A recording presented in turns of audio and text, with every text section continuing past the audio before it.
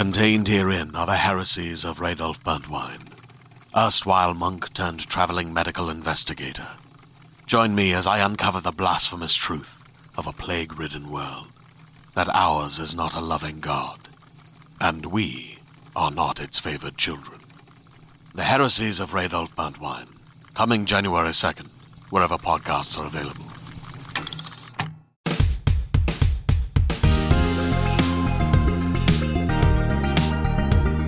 Hello everybody and welcome to the IGN UK podcast. My name is Dale Driver and today I'm in a Matt sandwich. I'm joined by Matt Perslow. Hello. And the other Matt Double Jones. Matt. Yeah, Matt Sandwich, baby. That makes me the meat, I guess. That does suggest that you think I'm bread. Am I really as boring as, or am I a nice bread? It's that fancy bread with seeds in it. Nice. Yeah.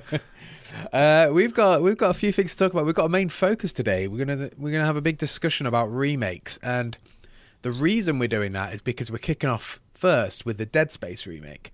Now, Matt, me and you, we got to do a whole month of IGN First on it. We got to do some really cool stuff, actually. I ask the audience, go check it out, because I think there was some really cool stuff there if you're interested in Dead Space. But you also got to write a preview about Dead Space as well. I did, yeah, because both of us, so this is now the preview from both of our perspectives. Oh, yeah. Played, what was it, like 7 hours of it? I think we played like the entire first half of the game. Mm-hmm.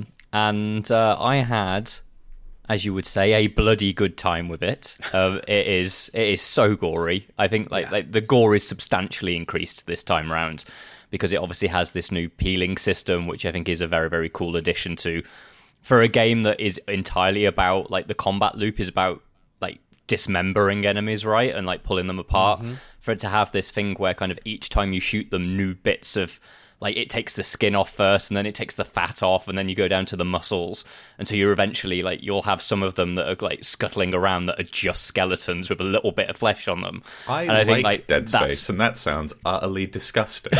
Oh, yeah. I mean, I would say, like, I love that system, but I did feel slightly disappointed that you don't get to really see it a lot of time, because it's constantly fast, frantic action. It's dark. Sure. Mm-hmm. I really wanted to, like, this sounds really morbid, but I wanted to get in there, and I wanted to have a look at it all falling off. Maybe when you've got a bit more time, when we're not like barreling through it for preview purposes, you can have a closer look at, like, if their eyeballs kind of drop out and you can, like, blast a new socket and stuff like that. But I think, like, all of that was really fun, and kind of, like, in the terms of the immediate visual presentation, like that, and the fact that it's definitely much darker than the original game was because of this new kind of lighting tech that they've got. Because, you know, for anybody that doesn't know, the game, it's not a remaster, it's a complete from the ground remake. They've built the entire game in a new engine.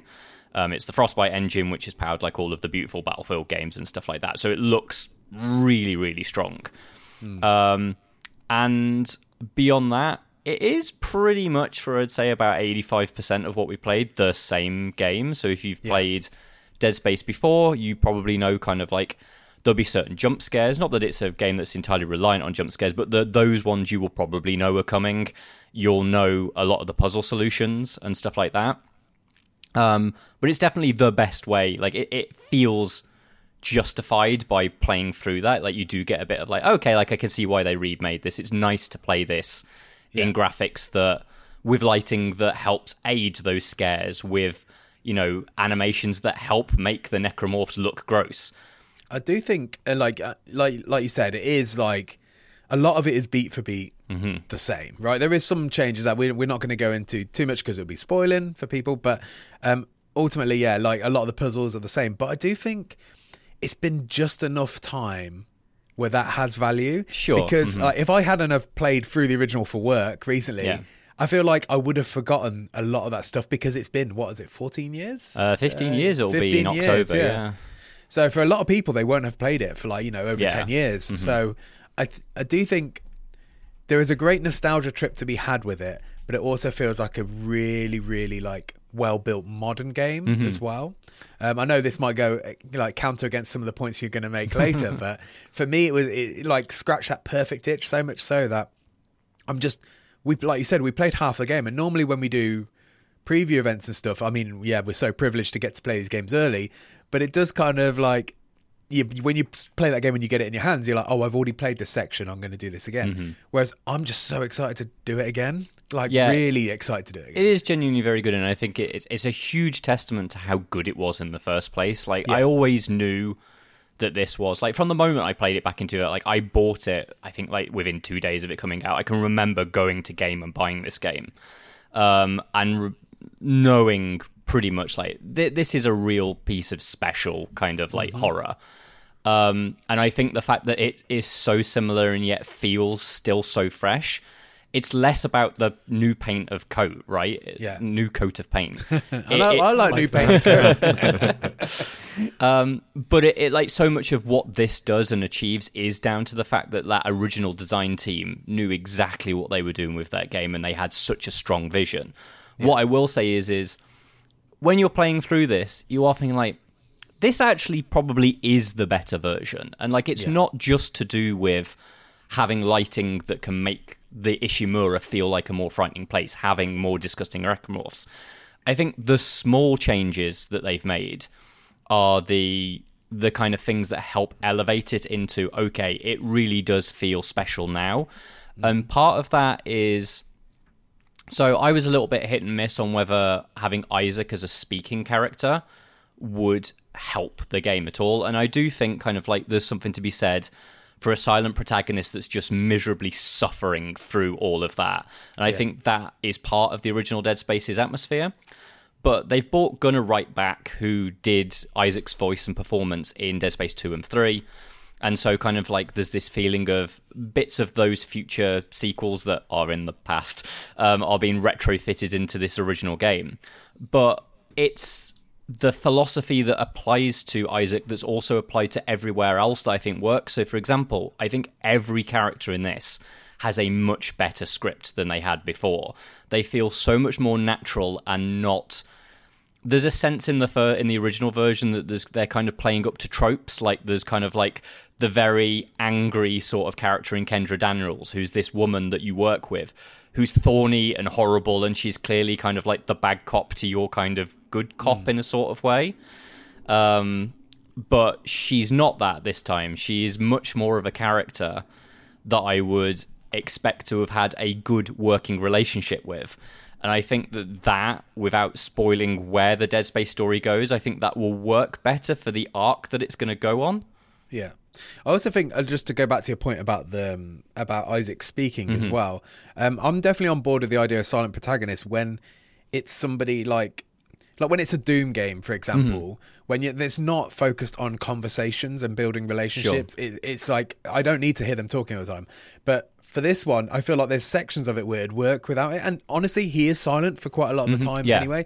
But those conversations, it makes the world of difference when somebody's talking to you and you're actually having a back and forth. It feels like they're actually connected. Whereas previously, we played the original recently. Yeah. And it definitely doesn't feel like that. Also, I think you mentioned as well, this is going to be the best version. I think it's unquestionably going to be the better version because they've got the benefit of hindsight. They've got the benefit of budget and technology.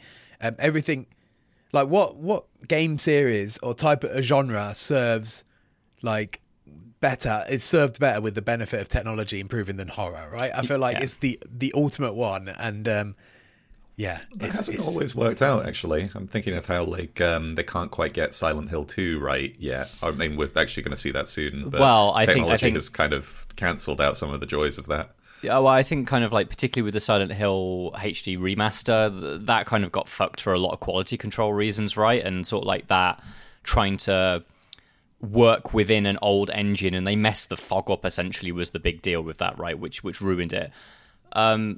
Obviously, the new Silent Hill is a massively unknown quantity, and there are certain things to be said that old games have a creepy quality.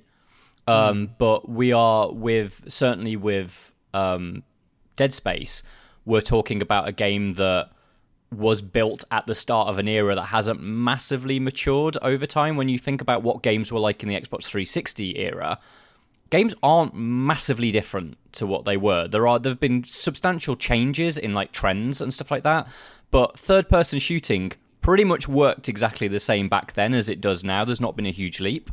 But what has been a huge leap is graphical quality. Yeah. And so whilst the old kind of like Resident Evils and Silent Hills have their very creepiness because of the way that they're built, it's less a case for Dead Space, I think, because so much of what was built still works, and so it's the graphical enhancements that I think are being bought.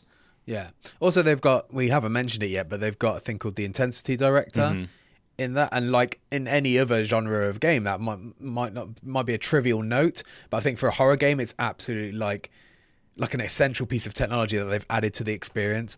And now it create, even though these rooms are identical, they are, like, in terms of layout, they're exactly the same, but now you never quite know what you're going to get, because the Intensity Director has, I think, what did they say, like 400 different cues, and it can just pull random things like lights flickering, or like a bang, or like a vent exploding, or all these little cues that can happen completely random and be different on your playthroughs.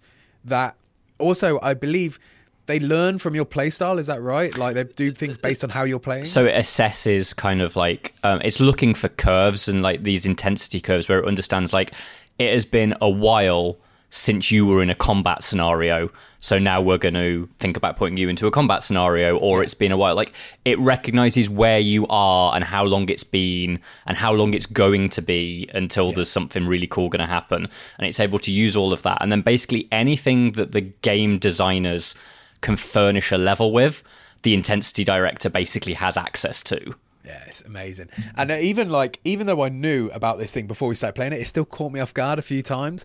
I remember I was going back through my footage, and there's a good like 30 seconds where I'm just staring at a vent, because the vent exploded, and I just assumed it was like a scripted set piece, and there was a monster going to come out of it, and I was just waiting there pointing my gun at it, and it took me a good like 20 seconds to realise, oh wait, no, that's just a jump scare thing. But I think because it's such a slave to the original, I think that really helps like intensify it in terms of a horror experience. It's gonna be very exciting. I'm very curious to see how the second half of the game goes, because we did see some slight deviations that we can't really talk about.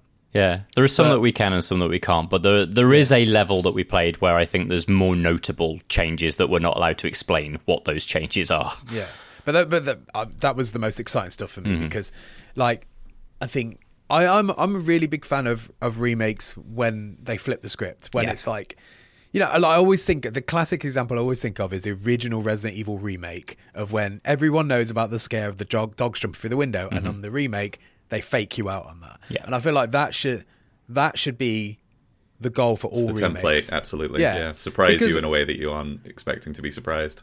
I don't know data here. This is pure anecdotal, but I assume the biggest, you know, purchasers of remakes are usually people who are fans of the original anyway. So why not lean into that aspect and play on the nostalgia, but not be a slave to it? And it's fun too, because it's a change that doesn't really matter if you don't know what's coming either. Like you get scared, sure, by a thing that you don't know that's coming either way, but you get surprised by a way that you're expecting.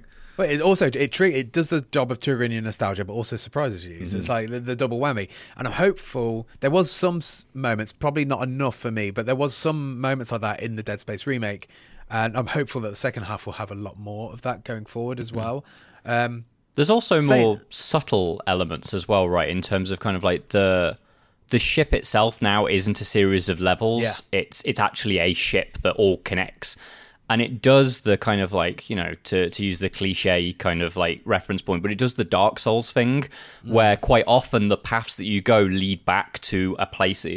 When we were playing over those kind of 7 hours, quite frequently it bring it back not to the bridge of the Ishimura, but there's kind of like a central kind of like control station that I found like, you know, at one point I was like, well, I wonder where that corridor goes, because, you know, I literally played the original about 3 days before we went out to see it. I was like, I'm sure that corridor didn't exist when I was playing it, but, you know, I haven't committed it to paper memory.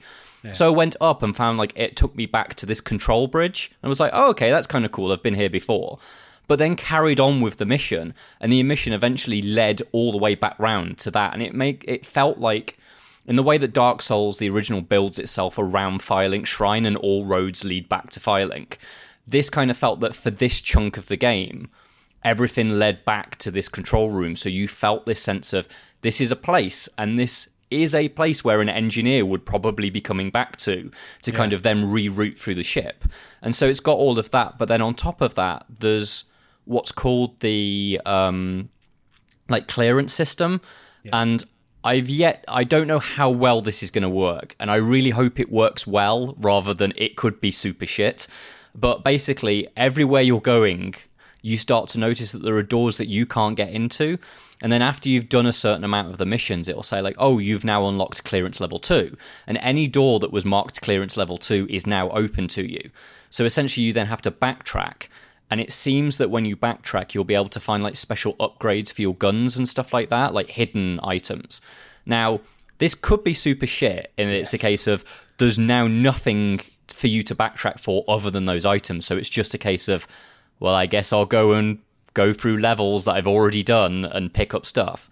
They had something like this with the power cores in the games, right? Is that still a focus of this? So yeah, you used to be able to use the nodes to open doors. They've got rid of that completely, and now it's some of these doors that you open, there's a different mechanism for opening the doors. It's what's it called, like a circuit breaker system, which also has its.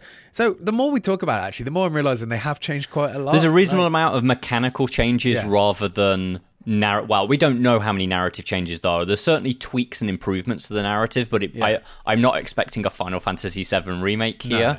No, but there are plenty of kind of smaller mechanical changes that the experience still feels like 85 to 90% the same. But those 10% does mean that there's something that makes it, even if you are like a diehard player who has played it through a million times, like these are the reasons why you'd want to play this, right? I don't know if those sort of changes make it enough for someone that's just like, I like Dead Space. I kind of think it's cool. I don't know if these are the changes that would encourage you to play through again, if you're just not that dedicated. But I think if you've never played it or you super fucking love it, kind of like that, those are the two extremes that I think are going to get so much out of this. I'm so jealous of the people that have never played it. Matt, you said you haven't played it, right? I love Dead Space. Oh, sorry. I thought you said you hadn't played it at the start. Sorry. For people who haven't played it, like, I think this is one of the best horror games of all time. And I think Dead Space 2 is one of the best horror games of all time, but I think Dead Space is absolutely up there as well. And they've only like improved everything. And if you're not retreading old ground, if it's a first time experience for you, this is like, you need to play this game. Something I really want to know, you might not even be able to tell me this because it's quite specific. Is there still a trophy or an achievement for finishing the game by just using the plasma cutter? We don't, but I almost guarantee you that will be there. I realized during this conversation that I've only played Dead Space once, and I did that. Yeah. So the whole game, I didn't engage with any of the rest of the weapons. I just you absolutely want to use as much as that. It's a nice nostalgia trip to maybe try and do that trophy again. I think the changes to the weapons in this are super smart changes. I think in the first game, there's only so much kind of like value in some of the secondary abilities that they put on the weapons. And I think they are so smartly redesigned in this. There's a gun called the Force Gun that in the original kind of like is a pushback weapon. Like it blasts them backwards, so it gives you a bit of space. I think it will kill them, but it does feel like it's mostly a get them out the way kind of weapon. And I can't remember what its secondary ability did. I think it might have dropped a mine or something like that. Didn't it? Oh no, I'm thinking of the machine gun when it fired up into the air and scattered. The machine gun kind of does like a 360 kind of like thing. But the Force Gun now, when you fire it, it rips all the layers off them. So once you've like shot them twice, there's nothing left of them. But also its secondary fire opens like a singularity that sucks everyone in. This is Ratchet and Clank now. Kind of, yeah. But then you almost certainly then have whatever your other weapon equipped is will be something that can launch like a grenade into there or set a trap that you then pull people onto it with the singularity. There's much more of that kind of, the weapons have interlinking qualities, and that's what I really look for in a combat desigine. Yeah, it's like someone played with Zarya for a bit in Overwatch, right? Yeah. And then saw the possibilities of what you can do. But you're absolutely right. Like the weapons, Like I often play Dead Space games. When I replayed them, actually I played it with pretty much just the plasma cutter, because although it sounds like a daunting task, it's actually quite easy like that, because the ammo drops adjust to what weapons you have. Yeah. So you have non-stop ammo for it and you upgrade it to the maximum. It's quite easy actually. But this time definitely you want to try and play with all the weapons. I spent so much more time playing with the Ripsaw this time than I did previously. I never really bothered with it, but I think maybe it's the peeling system. Maybe it was that lured me in. I just really wanted to just grind these necromorphs up with the saw. It's very satisfying. I'm so excited to play it again. Yeah, it's really good. The other thing I will say as well is that I think they've done a really good job of recognizing what bits were weak in the original, and where they're weak, just completely wholesale replacing them. The ADS cannon repair job, I think, is crap in the original. Like, I think the controls are bad. I think like it's not the most exciting as well. Yeah. The replacement for it, if you want to know what that is, it's in the preview, but maybe I won't say it here for anybody that's trying to go in a little bit more thingy. But I think they've done a real good replacement for it, and it feels so tense, and it's so of a thing that just wasn't possible in the original Dead Space. Something that's probably worth mentioning that people might not remember, because if for them Dead Space 1, 2 and maybe 3 are a bit of a blur, is that also now you can actually you have full maneuverability when you're in 0G, which actually doesn't exist in the first Dead Space. You're magnetized to an area and you have to pinpoint target and fly to another area. That makes a world of difference for several sequences as well. Like, it really raises the game. And also, they add in new like reveals where it's kind of, there's a bit where you get to float in 0G to do a section that's just not in the original game. That's true. And it's just cool to have that, like, there's an eeriness to just floating in space, right? And they do that very well. I'm also getting ahead of myself here, but I'm so excited to see. I'm assuming they're going to get to make Dead Space 2 remake. Fingers crossed. So excited. Yeah, so excited to see that, because that is, like, I played that last year and I decided that I think that is my favourite horror game of all time. Yeah, it's up there for me, definitely. It's incredible. And to think what they could do with that, with this technology as well, it's very exciting. It's so much of a bigger game too, right? Like, in quite all regards, it was a really massive step forward. So, like, there was clearly a Alien to Aliens kind of vibe going on there, right? It's like, you know, the first game is set on the ship, is about kind of trying to escape this ship that's, you know, full of horrors, whereas kind of like Dead Space 2, very much the colony sort of vibe and all of that. Like, an obvious direction, but a very good one. Yeah. I don't know how to segue, so I'm just going to say, Matt, you went to scary see Megan. horror movies and games? Yeah, I should have said horror connection here. Matt, you saw Megan last night. Yeah, I did. Is it pronounced Megan, or do we say Mithrigan? I've been saying Mithrigan only because it's funny. Yeah. And also they've just announced a sequel to it, which I hoped would be called Mithorgan, but it's just Mithrigan 2, unfortunately. What do you two know about Megan? I know, I've seen tiny little maybe thumbnail images and stuff, and I get the vibe that it's like a Chucky film, but she's a robot. She's like a creepy doll. Yeah. How about you, Matt? So I know that James Wan is involved. Is it like the production team? Is this the Malignant folks? I believe so. Because it's a Blumhouse production, and I think James Wan is credited as helping to write it. So he's in the writing team for it. If it has the same vibe as Malignant, which is a sort of dreadful film that is amazing to watch. Yeah. I saw it only recently, and it's bloody brilliant. It is just very good. So Megan is like, I was really surprised by like how genuinely like thought provoking it is. It is it's a silly slasher movie about a robot doll, but it's actually about the current idea of what parenting is. Okay. It's about the concept of just having an iPad baby.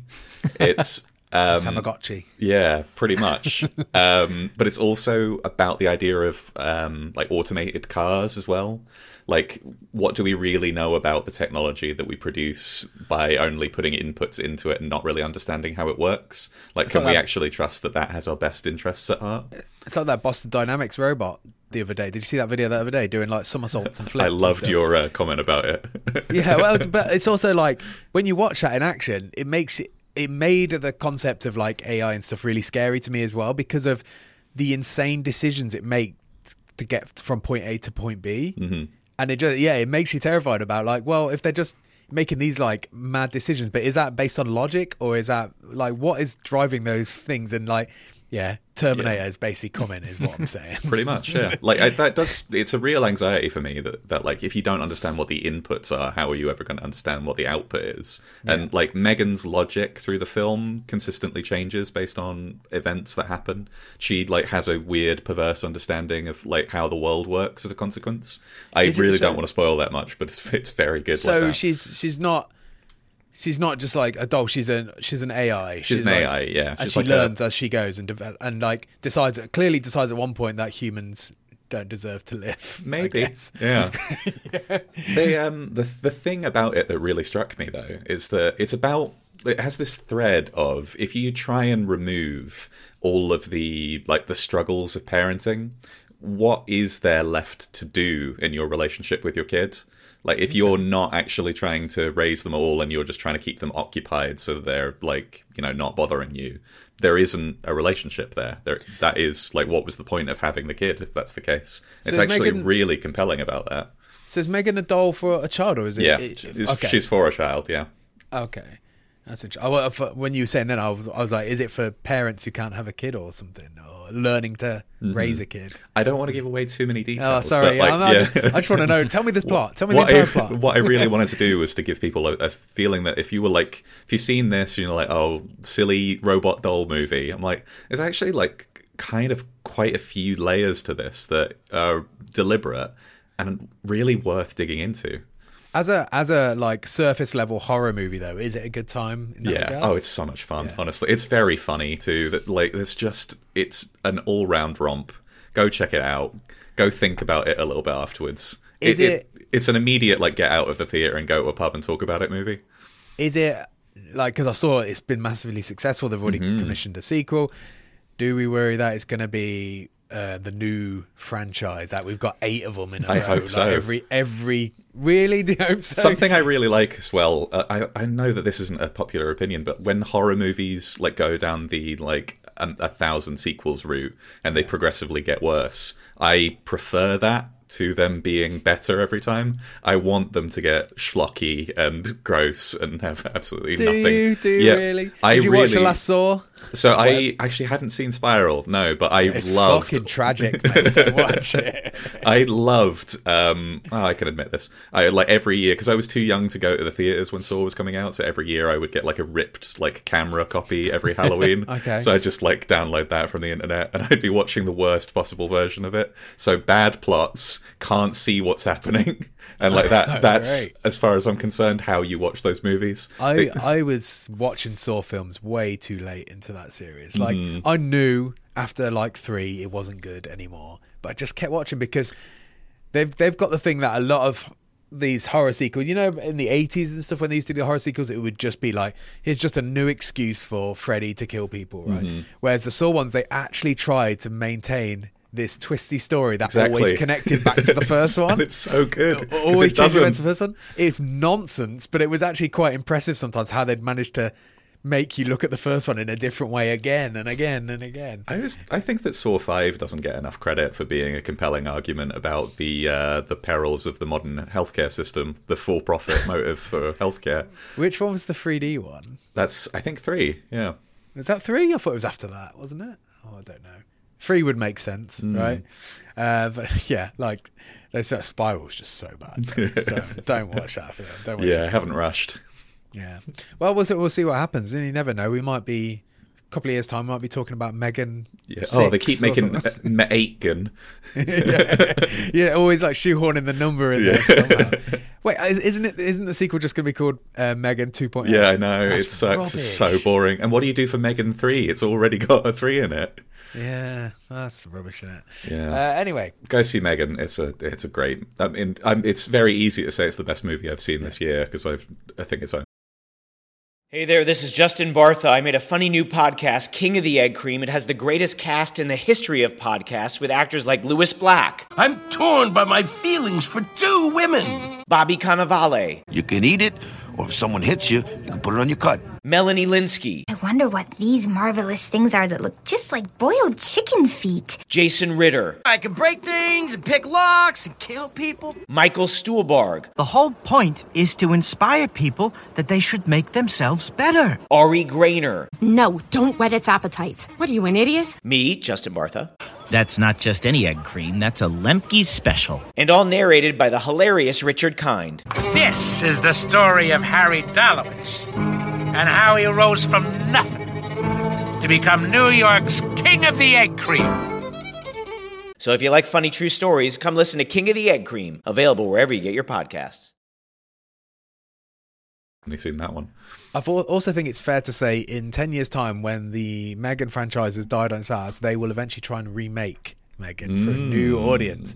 And speaking of remakes, see, I did it this time. So this is kicked off by the Dead Space remake. Matt, you have written a superb article. Is that live today on IGN? It should be, provided we don't have any technical issues. Okay. Well, maybe look out for it over the weekend on IGN. Matt has written an article about... well, you explain it. Right. So yeah, we're in an era of remakes, and it is very understandable for many reasons. AAA gaming is very, very expensive these days.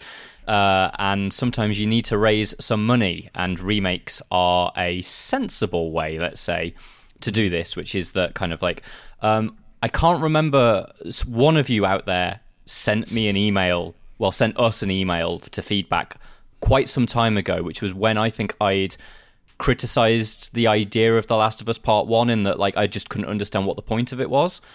And someone who works in the games industry, I can't remember who you are, but sent a really, really interesting thing, which had some stuff that I did know, but really opened my eyes to the struggle of raising money and why remakes are actually a good and interesting way to do this.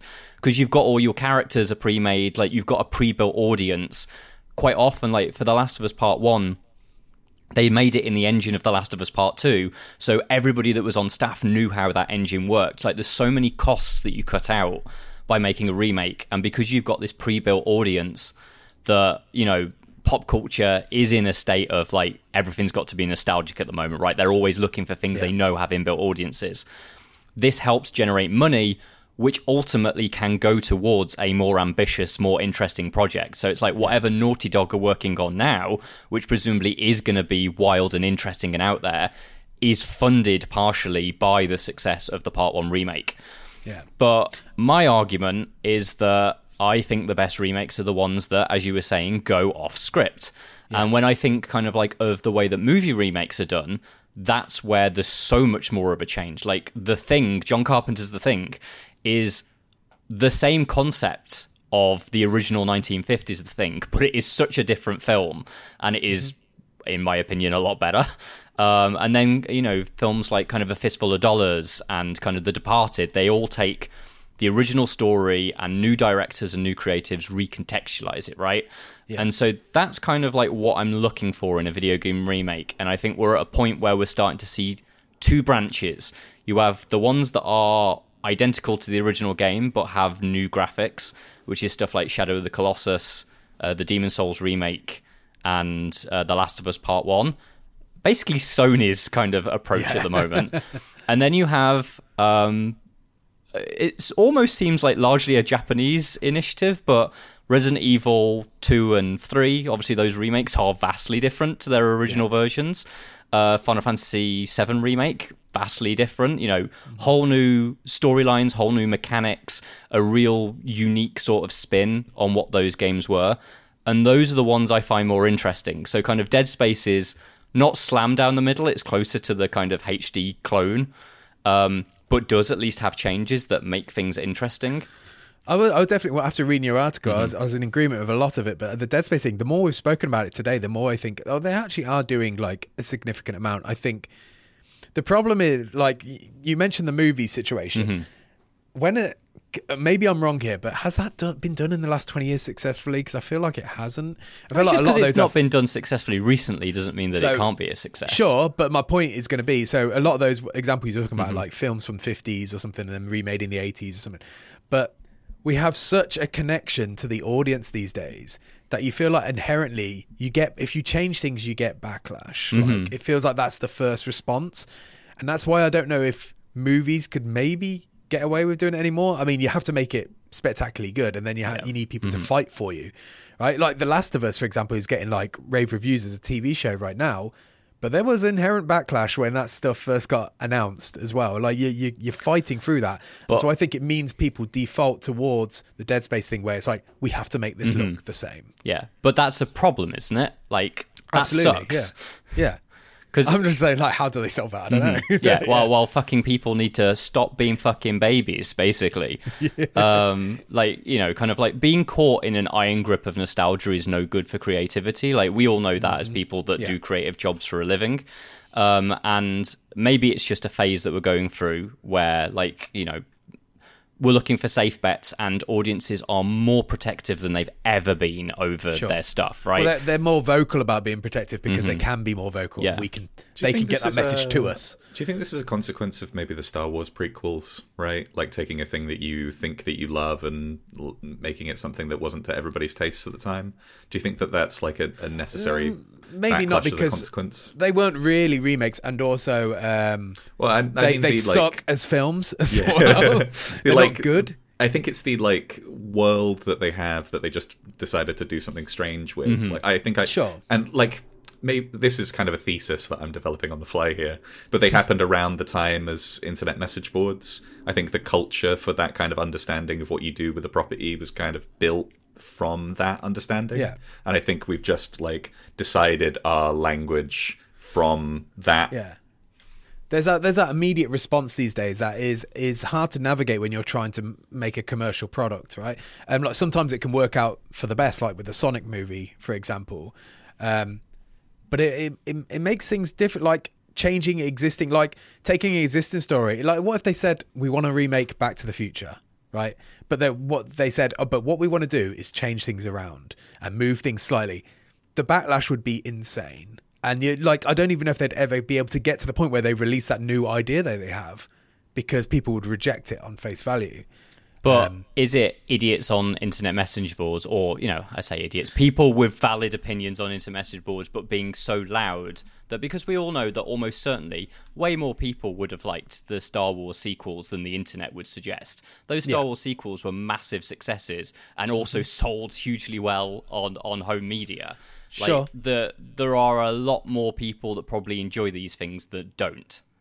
I agree, but then, like the Sonic thing is an example of, well, there's a lot of power being wielded by the perception. Like, look at the Morbius thing, where like the internet managed to trick Sony into re-releasing that film because they thought because the power of the internet voice is what I'm saying. I don't know. We've sort of got off tangent. Yeah, we are drifting away now.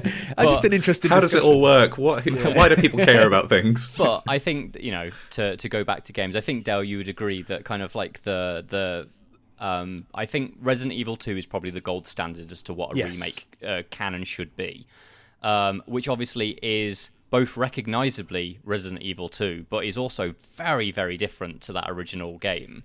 Absolutely. And what it does is it's not necessarily like, you know, I think Final Fantasy VII Remake is very interesting for different reasons that I think Resi 2 is.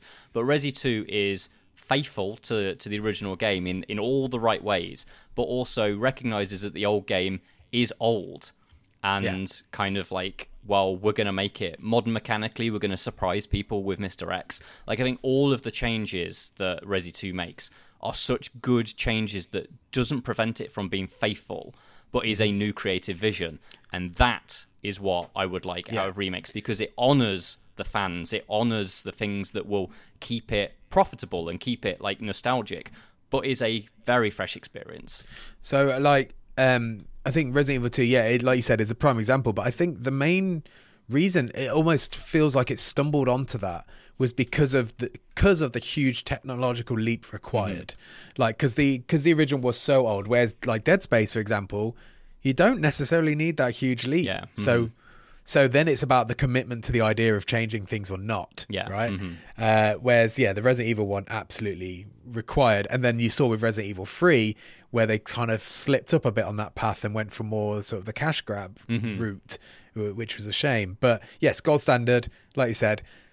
What we're thinking, what we want to do today, though, is come up with some ideas of our own of games that we'd like to see remade, and like why we'd like to see them remade. I think is the important. Not just because for these big corporations, the usual reason is we want to make more money, like I said, and that can have positive implications, like you said. But we want to, from an artistic point of view, like why do we want to see these things remade? I am slightly annoyed, Matt, because I wrote mine yesterday and then I read your article and I was like, you bastard. Is it BioShock? Yeah, it's BioShock. Because I was going to talk about BioShock now. So let's do BioShock. Yeah, let's go for it. So my idea is that so I keep a lot. I wouldn't do it as beholden to the original script as the Dead Space remake is, but I'd be in that kind of like middle range where it's not a kind of like a complete reinvention. It's not like Thing 1950 to John Carpenter's The Thing. But I'd really love a version of Rapture where the combat is sharpened up, like I think these days. But what I wouldn't do is retrofit BioShock Infinite's combat in. BioShock Infinite has a very, very fast, almost Doom-like approach to its combat. I think that BioShock needs a slower, kind of heavier, much more horror-inflected combat scenarios than what Infinite eventually does. But the thing I'd really like to play around with is the meta side of BioShock is very much about player control and your control, and it's kind of this meta-analysis of ultimately BioShock is a game where you do exactly what you get told and you get fucked over for it because you did exactly what you were told by the man in a game who always tells you where to go and you followed all the waypoints. Yeah. I'd love way more in that game that almost like Stanley parabled it, in that kind of like if you start going off path, the game serves you with stuff off path and gives you earlier indicators of the fact that there's more going on than what this Atlas guy is telling you. It'd be very funny if, the first command that you get is to pick up a wrench or something. What if you pick up a golf club instead, right? And you have that the rest of the game. There's no other change. It is just you've broken the core tenet of what they expected from you. Yeah, but I've had this thing in my head for like going on a year or two now, where I would just love the bit, because obviously these games are largely made with the idea of like we're appealing to the nostalgia of these people. I'd love for you to get... Sorry, I'm about to spoil BioShock for anybody that hasn't played a game that's been out for 15 years? 16 years, yeah. You obviously get told by Atlas to kill Andrew Ryan, and you smack him over there. I would fucking love that scene to have Andrew Ryan just thrust out his hand and grab the golf club. Yes. And you stop that moment from happening. And then the entire last stretch of the game is completely different, which means that we don't have to have the terrible Atlas kind of fight at the end with the big blue Dr. Manhattan. You would have something that felt right for BioShock. Like, I think it needs a immersive Simi style finale that allows you to make lots of choices. The other thing I'd do is there'd be a way more choice in how you could build your version of Jack. Jack is the main character, isn't it, in that one? Yeah. I'd have way more choice, like there'd be way more plasmids, and you'd be able to calibrate the plasmids between various different versions to allow like a slightly more stealthy or a slightly more kind of action approach. Yeah, I love that. To add to that, my surface level thoughts were obviously like technology has improved. Like Rapture is like one of the best gaming locations of all time, and I would love them to just literally scrap everything they have already, and with modern technology and like modern abilities, rebuild a new version of Rapture. So the idea is you come down to Rapture, it's an underwater sea, Andrew Ryan's there, everything else up for change. I'd love to see what sort of, apart from the themes obviously, and just think about how incredible an underwater city could look with today's technology as well. I also think that they had a little bit of this in BioShock 2, obviously, where you can go out of Rapture onto the seafloor. Yeah. And obviously that then, like the slightly better version of that then gets done in Prey, where you can come out of the space station and see the station from the outside and rotate around it. I'd love the idea of like, well, Jack can just get in a diver's suit and he can go outside of Rapture and you can bypass certain sections and find your way around Rapture in your own way. Basically an open world game, right? Instead of like linear hallways, you've actually got an open, like I need to get to Fort Frolic or whatever, but I can go through all the tunnels or I can go this way instead. Yeah. I think there's so much potential for a BioShock remake. Yeah. Oh, I'd love it. I mean, hopefully we'll get some news about BioShock this year or something, because obviously there's lots of rumours about 2K working on a new one. I suspect it will just be a new one in the series, a new location, but I would love them to go back and redo this. Yeah. Matt, what have you got? So I think that we're overdue for a remake of the original Pokemon. Okay. So something I think that, like, most people have a nostalgia for that, like, first 151. Like, they don't really care about the rest of them. They'd love an opportunity to go back and inhabit that world. But the problem is, you need that sense of possibility and wonder that you thought you had as a kid, right? The whole world is open to you. You can go to these different towns. You don't even know what, like, little monsters there are. There's weird rules that you don't know anything about yet. Like, oh, you can't go in the long grass because something will get you. Like, it...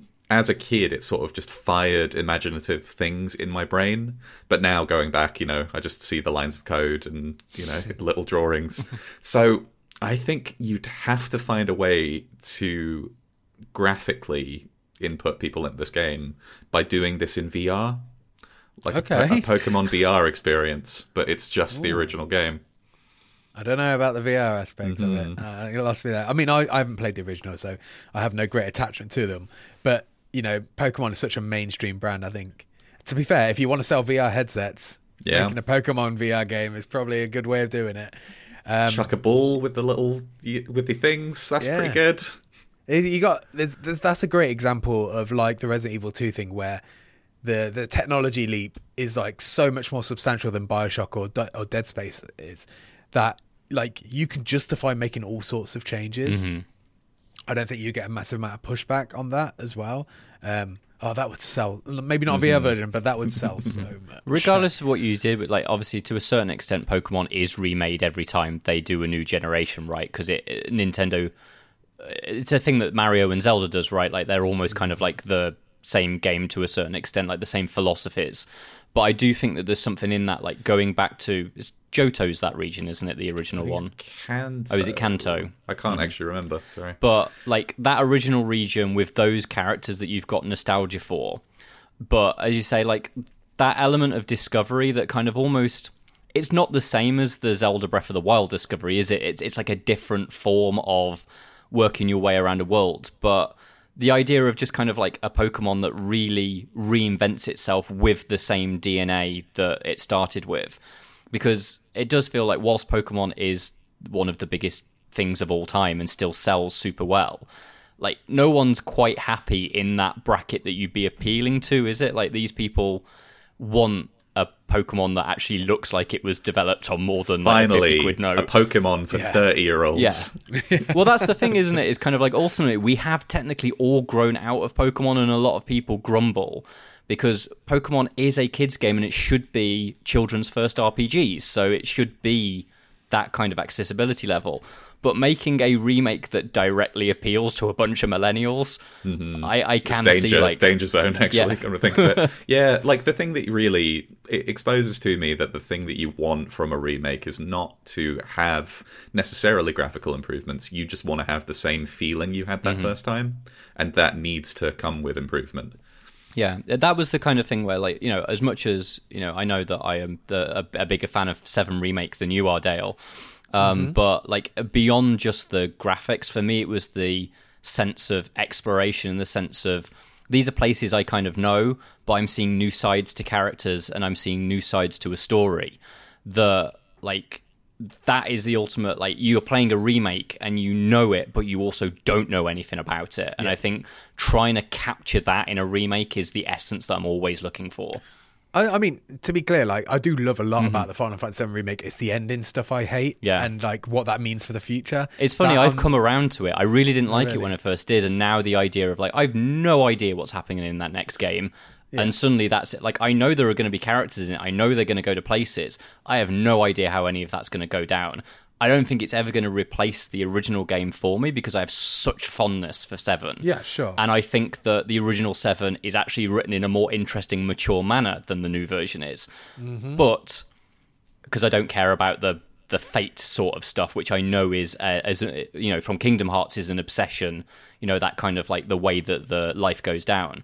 Yeah. But it's great to know that I've got a version of Final Fantasy VII that I have no fucking clue what's going to happen in it.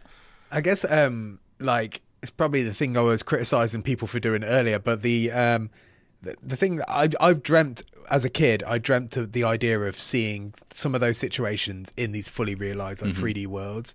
And I think that's the disappointment that I won't get to see that. But it might just be remixes of it or something. I don't know. I'm just cautious. I'm like whether I'm going to like it or not, because I just think it was getting a bit silly. And understandably so, yeah. Yeah. Anyway, one that I've got written down is I've written down Metal Gear, but I'm not talking about Metal Gear Solid, which honestly will probably happen at some point in the next 10 years. I'll probably end up doing a Metal Gear Solid remake.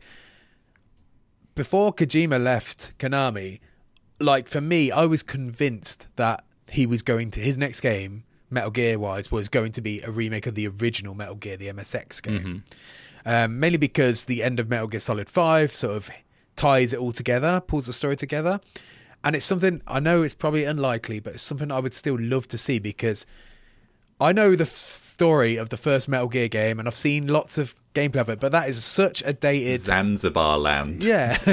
It's such a dated, in terms of not just like the storytelling, but also like the visual presentation, the gameplay mechanics, that I would love to see what a version of that with like the Fox engine would look like. And I also feel like those two first games, Metal Gear and Metal Gear 2 Solid Snake, they are such an essential part of the storytelling. Like Metal Gear Solid comes off assuming you know all that stuff already. Like he definitely didn't do a reboot there. And I would just love to see a proper version of that story told and a new modern take of it. It's a dream that I've had for a while, and I think I'll never get. But see, this is largely why, like the interest. Like I know that I've just spent a while explaining how I'd like to see BioShock remade, but the remakes that largely interest me are PS1 and earlier. Yeah, it's a bit in the same way that kind of like Doom 2016 is sort of a remake of the original Doom, right? Yeah. And it's fucking phenomenal because you're finally kind of like getting a really cool realized retake on what that original idea for Doom was. It doesn't try and turn it into a survival horror. It doesn't try to do anything weird about it. It's just the essence of Doom with modern sensibilities. Yeah. Same for RE2, same for Final Fantasy VII Remake. And that's why like that kind of like, you know, Metal Gear Solid Remake or the Metal Gear games remakes, those are the sort of things that interest me way more than a remake of something that came out when I was at uni. I think the expectations are different from the audience as well, right? Whereas when it's Dead Space, you're like, well, I want it to be the same as what I liked. Whereas when it's like that, it's like, well, you understand, obviously it cannot be the same. So like the brakes are off. Like, you know, like go crazy with it. As long as Solid Snake's in it and he's fighting Big Boss and there's a Metal Gear. Make it a roguelike, who cares? Well, no. But everything else is up for like change, right? And it's just something I'd love to see, because I really like for all its sins, I really like the Metal Gear story, like the overarching story for all of the games. And I would just one day I would love to be able to play for all the games and not have to suffer through two very old, not fun experience games in there. I always took the Metal Gear Solid, like the world existing before it and kind of an Escape from New York way, where like Escape from New York always gave you the impression that Snake, Plissken, was like a character that had existed in the world. Like characters are always referencing stuff that he'd done beforehand. And I always took the like Metal Gear Solid story as that, like them fleshing out a world that is larger than the one that you get to see. So it didn't really bother me that I didn't understand any of it. It felt like it was just a cooler world that you were getting a glimpse into.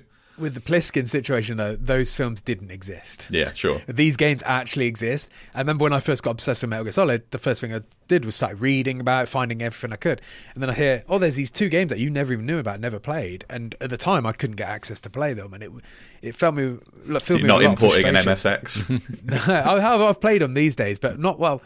Have I played them? I played them for about 10, 20 minutes and I don't want to play this. I'll just read the Wikipedia. So I would just love to see like a proper realised version of it. And I'm, like I said, still convinced he was going to do that before everything went down with Konami. I'll never know, but maybe one day I might get to speak to him and ask him.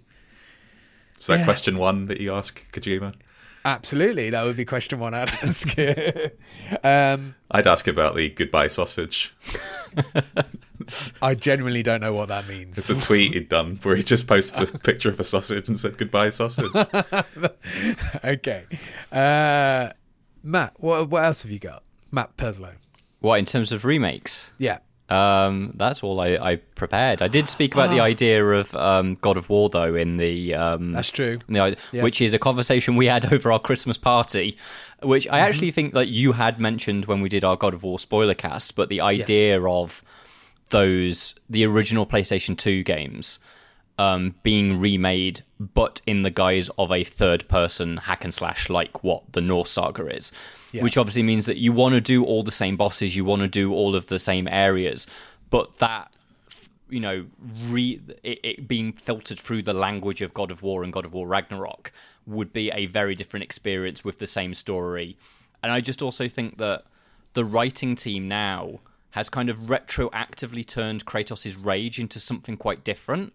Mm-hmm. And I love the idea of playing a couple of games where that rage is distinctly a bad quality that he has, and you know now that that's going to be an arc that they take in on.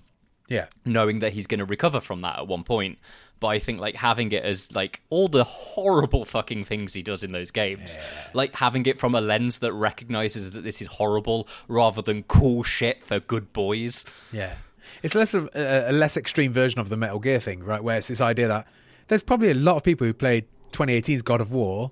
That's the first God of War they ever played, mainly because, you know, there's on the box cover, there's no implication that this is a sequel or anything. But then we know now from Ragnarok that all these Greece games are like canon, they're all tied in.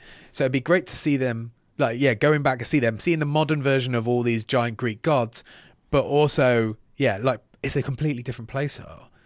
So that's where the value is. They don't necessarily have to change the story beats or the who you fight and whatever.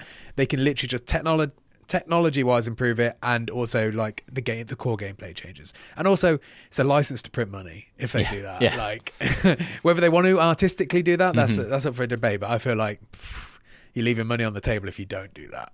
To be honest. Matt, did you have another one? Yeah, James? But it is much less high-minded. There's no scope for this one other than I tried to play Hearthstone again fairly recently, and it's too complicated now.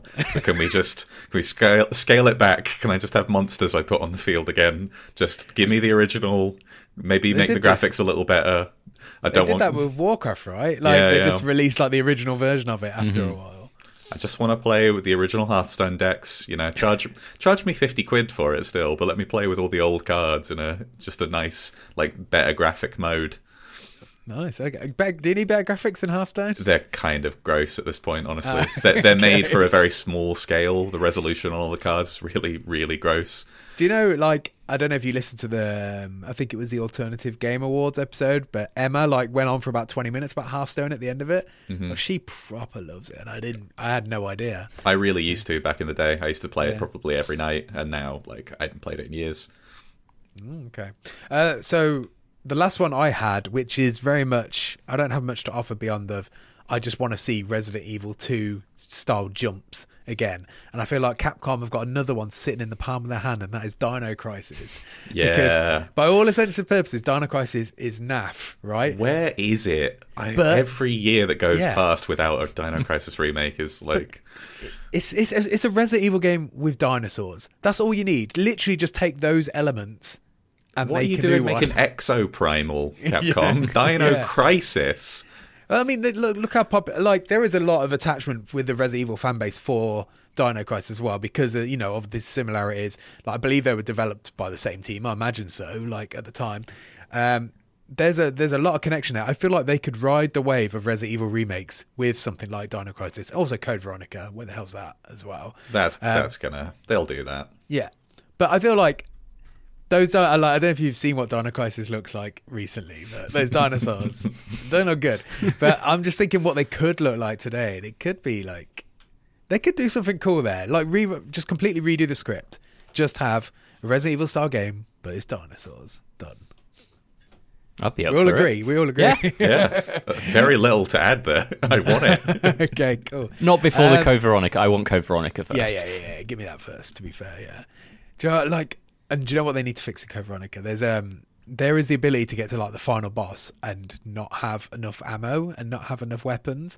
And my original save on my Dreamcast got there. I got there and I had nothing. I had a handgun and that was it left over. See, Code Veronica is now the only like mainline sort of Resi that I've not played, and the reason why I haven't played it is because Jesse has warned me off it because I'm on like a semi kind of like playthrough at the moment. I did 1, 2, and 3 kind of like around October, and then I was waiting for 4 to come out, and then I'll do 4, 5, 6, 7, and 8. But Jesse's like, don't do Code Veronica because like in its original version, like there's so much shit that can go wrong, then you can completely fuck yourself over. There is, but also I would say I played it recently, and like I'm just an adult now, and I manage my resources better and stuff. And also, it is good. I think you should play it. I ignore Jesse's favorite Resident Evil game is like the Outbreak game, so don't listen to what he's got to say. Like I think check it out. Like there was that was your installment of the IGN Resident Evil podcast. Yeah, there was like an HD version a few years ago for like. Well, it PS4 was in the stuff. sale, and I almost pulled the trigger on it, but I was like, I'll speak to Jesse first. Should have spoken to you, Dale. Yeah, I say play it. Like also, 4 is coming out in March. What are they going to do after that? You worry that they're just going to go to 5, right? Well, it's like by the time you get to 5, you're in like the proper HD era. It's like those don't need remaking. Like there's questionable whether 4 needs remaking. It's such a perfect game, but like I am absolutely willing to replay 4 even if it's just better graphics. I have no idea if they're willing to open the can of worms of trying to remake 5 as well. Like 5 isn't that bad. I don't mean about the quality, Dale. I mean there's the racial issues. Oh yes. They're also like take that aside. There's also like the co-op stuff that they were really shoehorning in at that point, which I don't think is.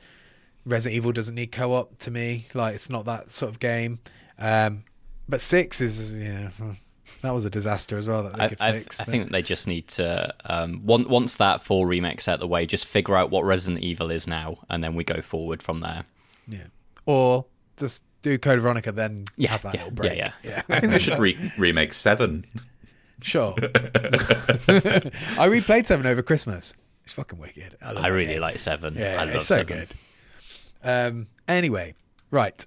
We're running low on time here, so we're not gonna do an endless search this week. But what we are gonna do is jump straight into your feedback. But before we do that, I do want to say if you've got any games that you think deserve to be remade, but also we want to know why as well. Not just I like this game, I want to see it remade. What can they do differently? What can change? Let us know at IGN_UFA feedback at IGN.com, and excited to see what you guys think. Matt Jones, you're up first with feedback. Hello, IGN UK crew. This one's from Matthew Wiley. I hope that's the correct. That's also the correct spelling of Matthew with only one T. Any other spellings of Matthew will be voided. All right. In regards to the recent piece of feedback, talking about shows that got cancelled too soon, there's 2 for me that still hurt. The first is Hannibal, which was simply incredible TV, season 2 in particular, since it was unceremoniously ended on a literal cliffhanger 7 to 8 years ago. I'm presuming they're like on a cliff edge. Yeah, right? Yeah, they are. There's 2 characters that pretty much fall off a cliff. Pretty funny. Fans have been wanting any network to pick it up so that it gets properly concluded. I'd be fine with a 2-hour film, but it just doesn't look likely to happen.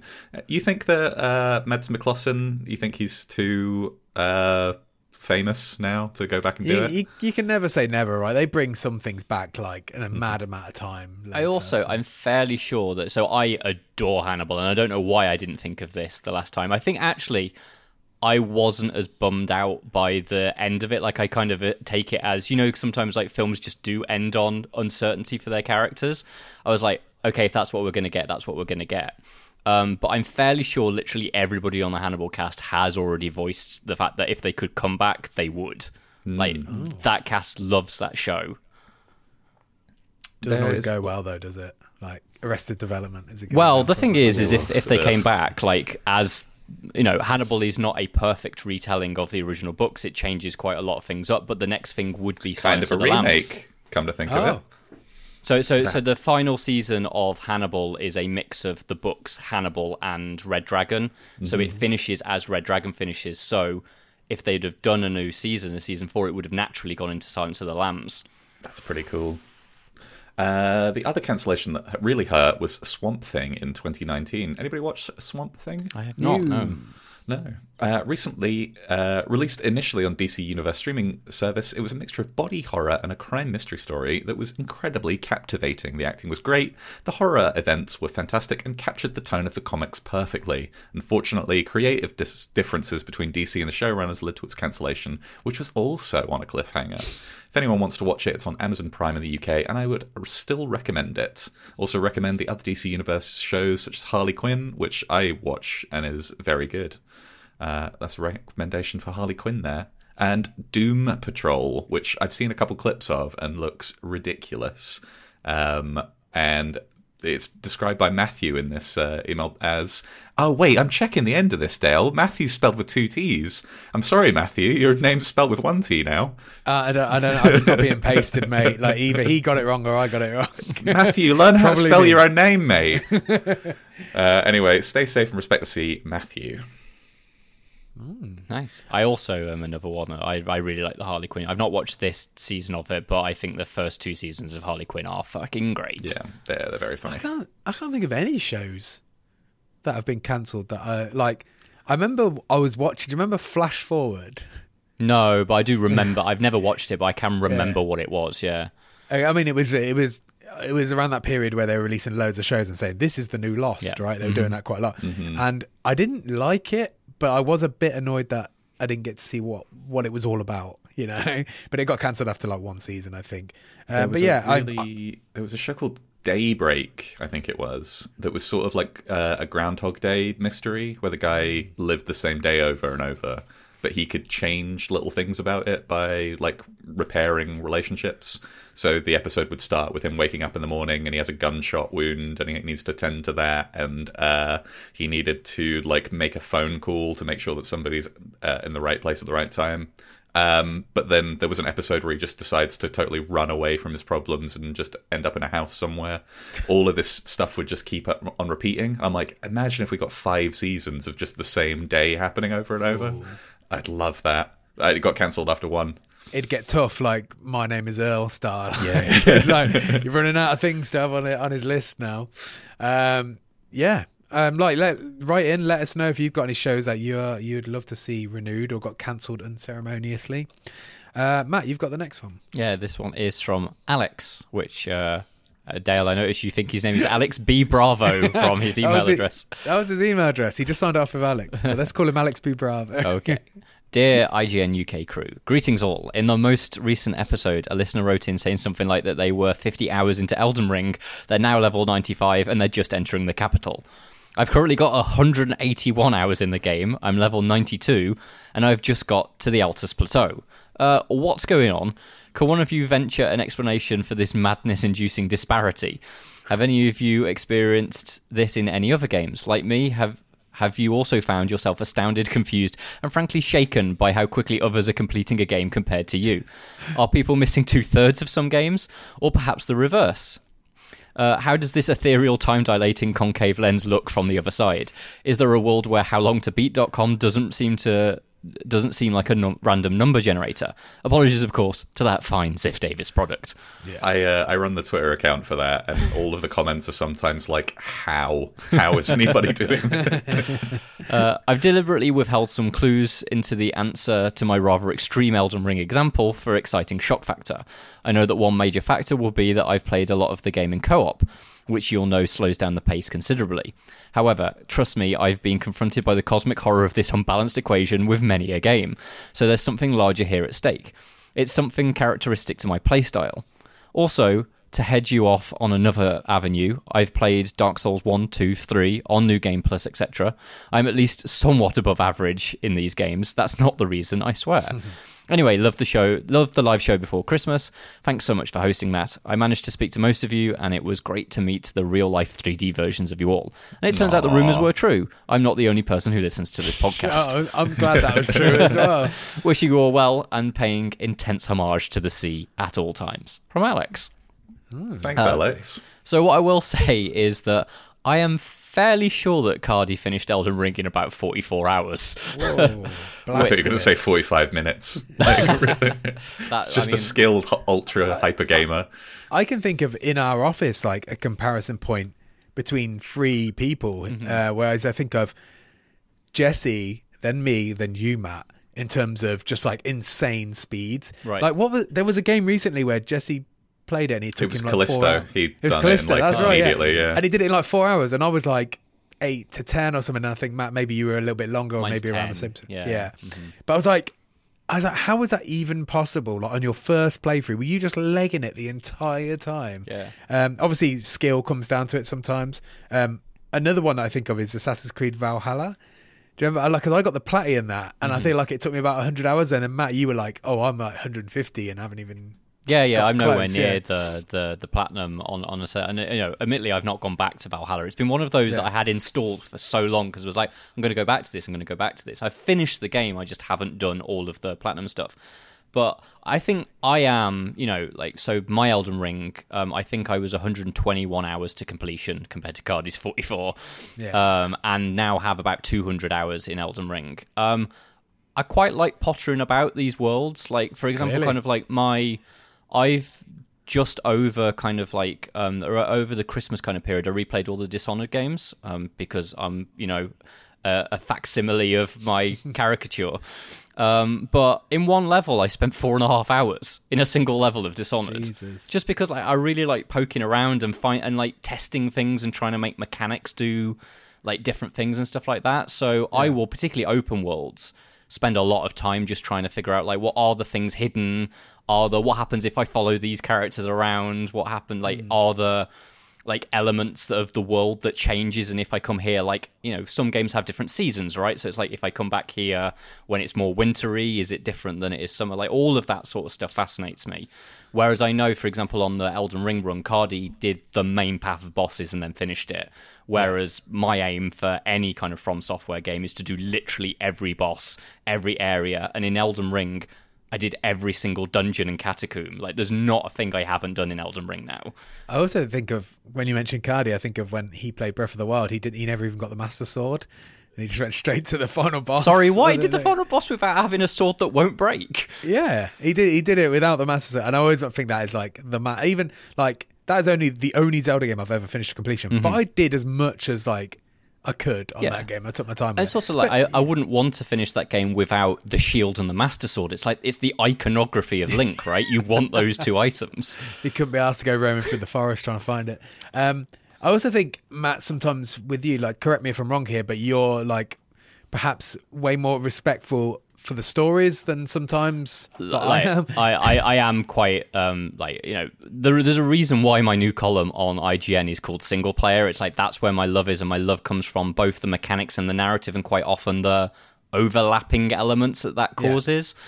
So yeah, kind of like I'm playing through The Witcher at the moment, and I'm kind of like 30 hours into that at the moment. And like, there's not a single thing that I've skipped. Like every character, I will listen to what they've got to say and all of that.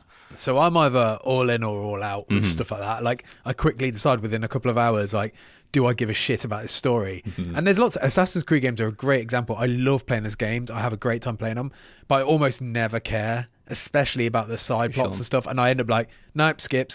I just want to do the action side of things. Yeah, that kind of makes my skin crawl a little bit. Like the idea of kind of like disrespecting the art doesn't work for me. Hey, sometimes if I'm all in, I'm all in. Like in BioShock games, for example, I sit there through everything. I stay still and listen to the tapes and stuff. It's just, I just make a decision quickly, whether it's for me or not. I find like moments and systems in games that I get completely obsessed with, and I just like stick on them for ages. I remember when I was playing Yakuza 7, I did the can collecting game just over and over. Like I just loved it, and it's not like great, but for some reason it just like stuck in my head. I did the business management sim in a single sitting and stayed up until 4 a.m. just like grinding out new like business ventures. Like some things like that will really like stick with me, and it artificially inflates my playtime. Yeah, you're the sort of person that played the crap RTS in Final Fantasy VII for ages, aren't you? I probably would, yeah. Sure. What is I want to say as well, the new Yakuza that's coming out, Ishin Remake, is having this like farming simulator bit in it as well, where you can like chop onions and like, you know, run a farm. And I'm like, I don't think I'm going to do the rest of the game. I'm just going to be a farmer. Right, final email. This is from Alan Bowman. He says, "Hi, IGN people.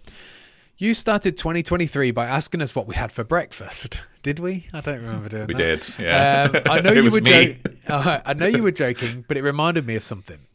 When I was a kid, my little sister had really mad breakfasts. Every Saturday morning, we'd get up to watch SMTV Live. Those were the days. And I'd have something a normal person would. Maybe some toast, cereal, or if I was feeling exotic, a stack of pancakes. Ooh. My sister would have kebab meat for breakfast. Not even kebab meat that you get from a takeaway. I mean the kind that Asda used to sell. I think we've seen Sense and stopped selling. I think they've seen Sense and stopped selling it now. But they used to sell packets of microwavable kebab meat. Can you think of anything more rank? That is pretty grim as well. Because like, have you ever seen like kebab meat like been left out and go cold, and you get that sort of layer of fat and congeal on it? Don't. No. You're ruining the magic of kebabs, Dale. She used to have a packet to start her day. Jesus Christ. It's a good protein boost, I guess, if I'm thinking about it. Sometimes a few crab sticks. It didn't do her any harm, but it makes me laugh every time I think about it. I've definitely like eaten a kebab in the morning. Like, have you? Yeah. Oh, like maybe like when you're a student and it reheated from a night out or something. But yeah, not traditionally. I'm a cornflakes kind of guy. So do you lot have any weird breakfast foods that you used to eat or still do? Who the fuck decided what's classified as a breakfast food anyway? I've listened to the podcast since the first one. God, I feel old. Here's a shit joke to end my email. Why are British beaches so full of shit? Because the government didn't respect the sea. Hell yeah, comrade. Yeah, should we just ignore that joke and then go back to the question of the weird breakfast foods? And by the way, it says who decided what's classed as breakfast food. Isn't it just stuff like plainer, like inoffensive food for the morning because you've just woken up and you maybe don't want something? I think that's it, yeah. And a salt on the senses. Immediately dousing everything in chili oil. yeah. But yeah, what about you guys? Anything weird for breakfasts? I had some ginger nuts this morning. That was nice. Ginger nuts? Yeah. Ginger nuts. Oh, okay. Yeah, I'm really boring. It's just a bowl of cereal. Or if I'm on holiday or it's a weekend, I might have a fried breakfast, English breakfast, and that's about it, really. Yeah. Rock and roll way to end the Let's podcast. Go have lunch. Yeah. All right, guys. We need music, don't we? What was the music like? I was going to say, can I have Titanium, the song, because Megan sings it at one point. Oh, okay. And it's one of the highlights of the movie. Titanium it is. Yeah. All right, thanks, guys, and have a good day. Bye. Bye.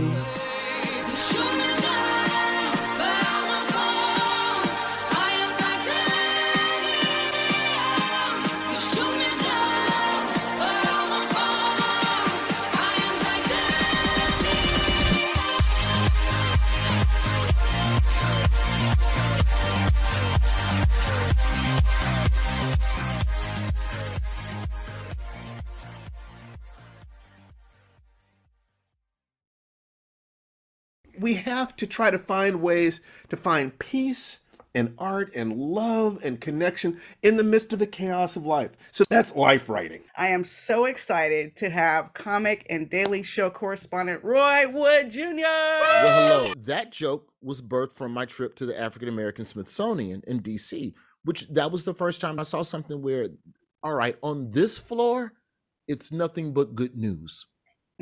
We've gone through slavery. We've gone through desegregation and Emancipation Proclamation and Reconstruction. But on this floor, Beyonce, Michael Jordan, Issa Rae. Thank you for coming.